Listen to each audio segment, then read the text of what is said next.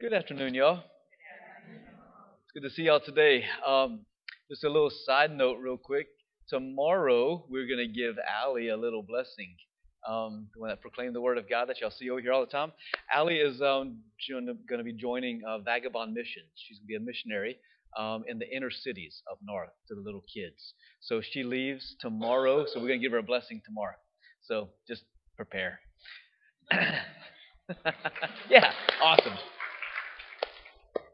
Super cool. Guys, today's first reading, I'm very, very drawn to it. We don't get to read the book of Tobit much in the liturgy, but it's a fantastic book if you ever get a chance to read it. It's really wonderful. It's short and it's just very story-like. So Tobit is the dad, and his son is Tobias. Tobias ends up going off to marry one of their kinswomen, not too close in kin, but one of them.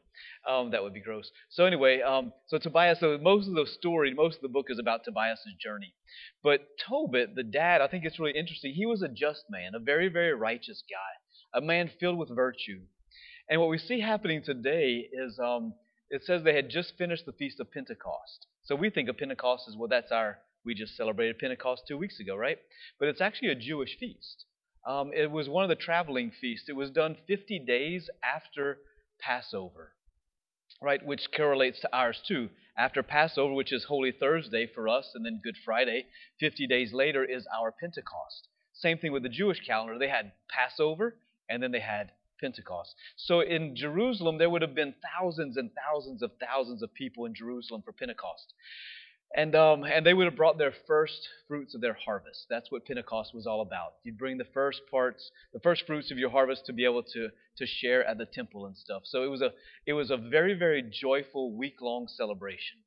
So that's where Tobias picks up today, or Tobit picks up. It says it was the feast, just finished the Feast of Pentecost, so a massive celebration. Picture Mardi Gras in our minds, right? Massive celebration.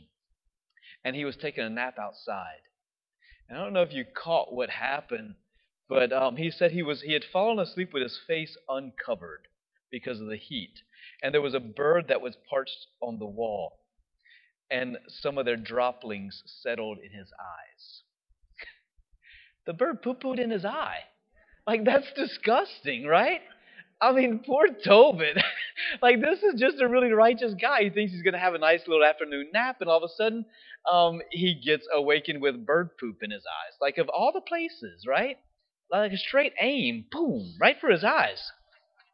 It's incredible. Um, and so what happens is Tobit goes blind because of this. I didn't know bird poop would make you blind, but it does. He's blind for 4 years. Imagine, right? Now, if I was Tobit, I would be quite upset. I'd be like, God, I've lived a virtuous life. I've done the right things. You let a bird poop in my eye, and now I'm blind. I mean, come on, what gives, right? And so he kind of becomes cranky at this point, right? Virtue can't really be virtue until it gets tested, right? And so he gets tested in virtue. His wife now has to go to work because he can't see, and so one day the guy that she was working for gave her a little she goat to be able to bring home to be able to eat. Well, for whatever reason or whatever happened, the she goat began to like bleed or something. Something wasn't right, and so he accuses his wife of stealing the goat, right? And I would probably have looked at him and said, "You blind bat! How do you know that she's bleeding, right?" But she fusses at him, and she's like, he says, basically, you stole it, bring it back. And she was like, I didn't steal it. He gave it to me. He's like, I don't believe you. Go figure. A husband doesn't believe his wife. But so he doesn't believe her, and he's trying to make her go. He tries to make her go give the goat back. And so she turns on him. It's awesome. She says, to him, "It was given to me as a bonus over my working wages, yet I would not believe her. I told her to give it back. So I became very angry with her over this. And she retorted, 'Where are your charitable deeds now? Where are your virtuous acts?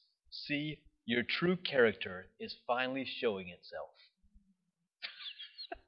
Put him in his place, right? Isn't that true, though? Like, it usually in the midst of suffering, our virtues get tested, right? He was maybe a very charitable man, a very kind person. And now he's suffering, and he snaps, right? I was like, man, this is such the human condition, right?